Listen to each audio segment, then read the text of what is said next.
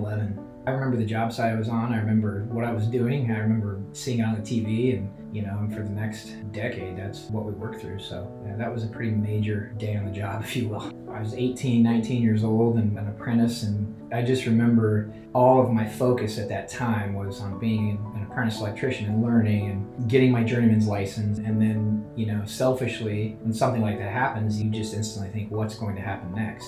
Am I going to have a job tomorrow? Am I going to go to war? Is our nation going to war? What's going on? I just remember a flood of emotions and feelings, shock, just the sadness and realizing what's happening. You're listening to a special edition of On the Job. In this episode, you'll hear stories from two industry professionals. The first story you'll hear comes from Kevin Buckalew, President and CEO of Triforce Management Applications.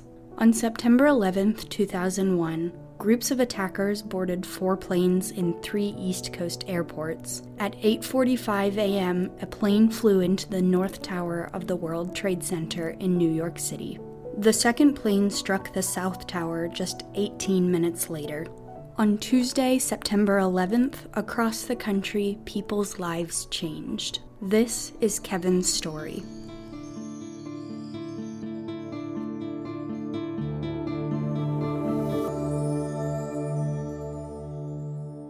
We were doing a small residential remodel, rewire, and my journeyman sent me to the truck to bring some material in that he needed. And I remember walking through the front room of this little bungalow-style house in central Des Moines. The guy that owned the house, he's probably deceased now. I mean, he was older then. And when I walked by, I remember seeing his TV, and it was Good Morning America on, and I remember I just walked past, glanced at the TV, and I saw Building 1 was on fire. We just got a report in that there's been some sort of explosion at the World Trade Center in New York City.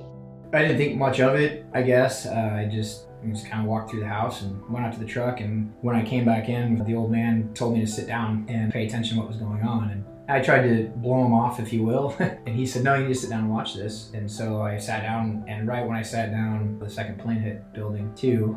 Something else, a plane just hit the tower. It hit the other tower, and there's a mass explosion.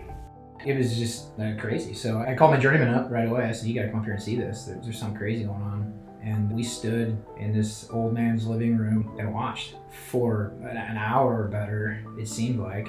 And everybody's phone started ringing. His house phone was ringing. We had 2-way radios that we were being paged on. I'm not even sure I had a cell phone yet, to be honest with you. But I know my journeyman took a call, and everybody was called back to the shop and the office and told to go home. And yeah, that was when it all kind of started to unfold from there.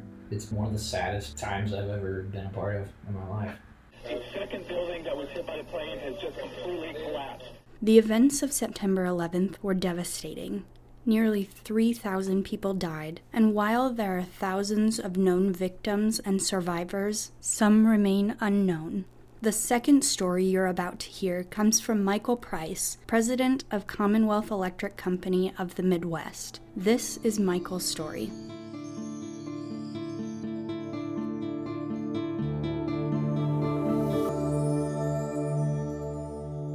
There's a lot of memorable days in my career, I think, but work-wise, that was one of the biggest. When that happened, I think everybody in America knows where they were that morning, but to have it be part of your business and affect things, it was unforgettable, quite frankly. You can't forget something like that. We were working with a company here in Des Moines. It was a large retail company, and we were building the Saks Fifth Avenue in Las Vegas at the time. I was the project manager for that, so I was flying back and forth. But the retail company was based in New York and Manhattan, so I'd go out there from time to time. And so we were actually working on our red line drawings for the Las Vegas job, and the architect, Mancini Duffy, was in the North Tower. One of my team members here in Des Moines came down to my office and said, Michael, you got to come to the conference room. Somebody accidentally just flew a plane into one of the towers at the World Trade Center. And I'm like, oh, how can that be? And I came up here and we were watching it and we were just completely floored. You never thought that the buildings would collapse. Both trade towers, where thousands of people were, have now been attacked and destroy. It's like, oh, they better get that fire out. Then we watched the second plane hit on live TV. I thought the news was replaying it like they'd found footage. And within an hour, the first collapsed. And then, of course, the second did as well. It's hard to put it into words, and maybe one doesn't need to. We were absolutely floored. And we could not believe what was happening on the TV. It was just crazy. It really affected the entire country and how we looked at things. So it changed our country completely. Now, the project itself, the architect at the time was able to figure things out pretty quickly. And like I say, we got back on track within a month or so, and nobody got hurt. They all got out in time. They were on some of the lower floors. Now, the job itself and the travel in and out, it probably, at the end of the day, added 4 to 6 months to the schedule as far as everybody getting things done and moving forward. But we kept on track. We kept going. We did our thing and finished it up well. The first time we went back down to Las Vegas, because we went down as soon as we could go down. If you've been in the Las Vegas airport and you took in all the people and the stuff going on, it was literally, you took that all away. And we got off the plane, and we were the only plane on that terminal. I was one of 6 people that we saw from the time we got off our plane at the gate and walked to ground transportation. I was one of only 6 travelers that we saw at the airport. It was just crazy to be in the Las Vegas airport and have nobody there. And honestly, most of the restaurants were closed. There was no staff there to handle the load of people that's normally there. But it was perfectly still, perfectly quiet. And having been traveling down there for that job as much as I had, it was surreal. Yeah, honestly.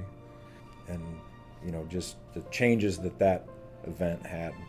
And then the swell afterwards of being an American and all that kind of thing was very good. We put American flags on all of our service vehicles. It was just really a different, crazy time in our country. Different than now, for goodness sakes. Unforgettable. That's one of the days that I just sitting right here, so remarkable day. Thank you, Michael and Kevin, for sharing your stories on the job.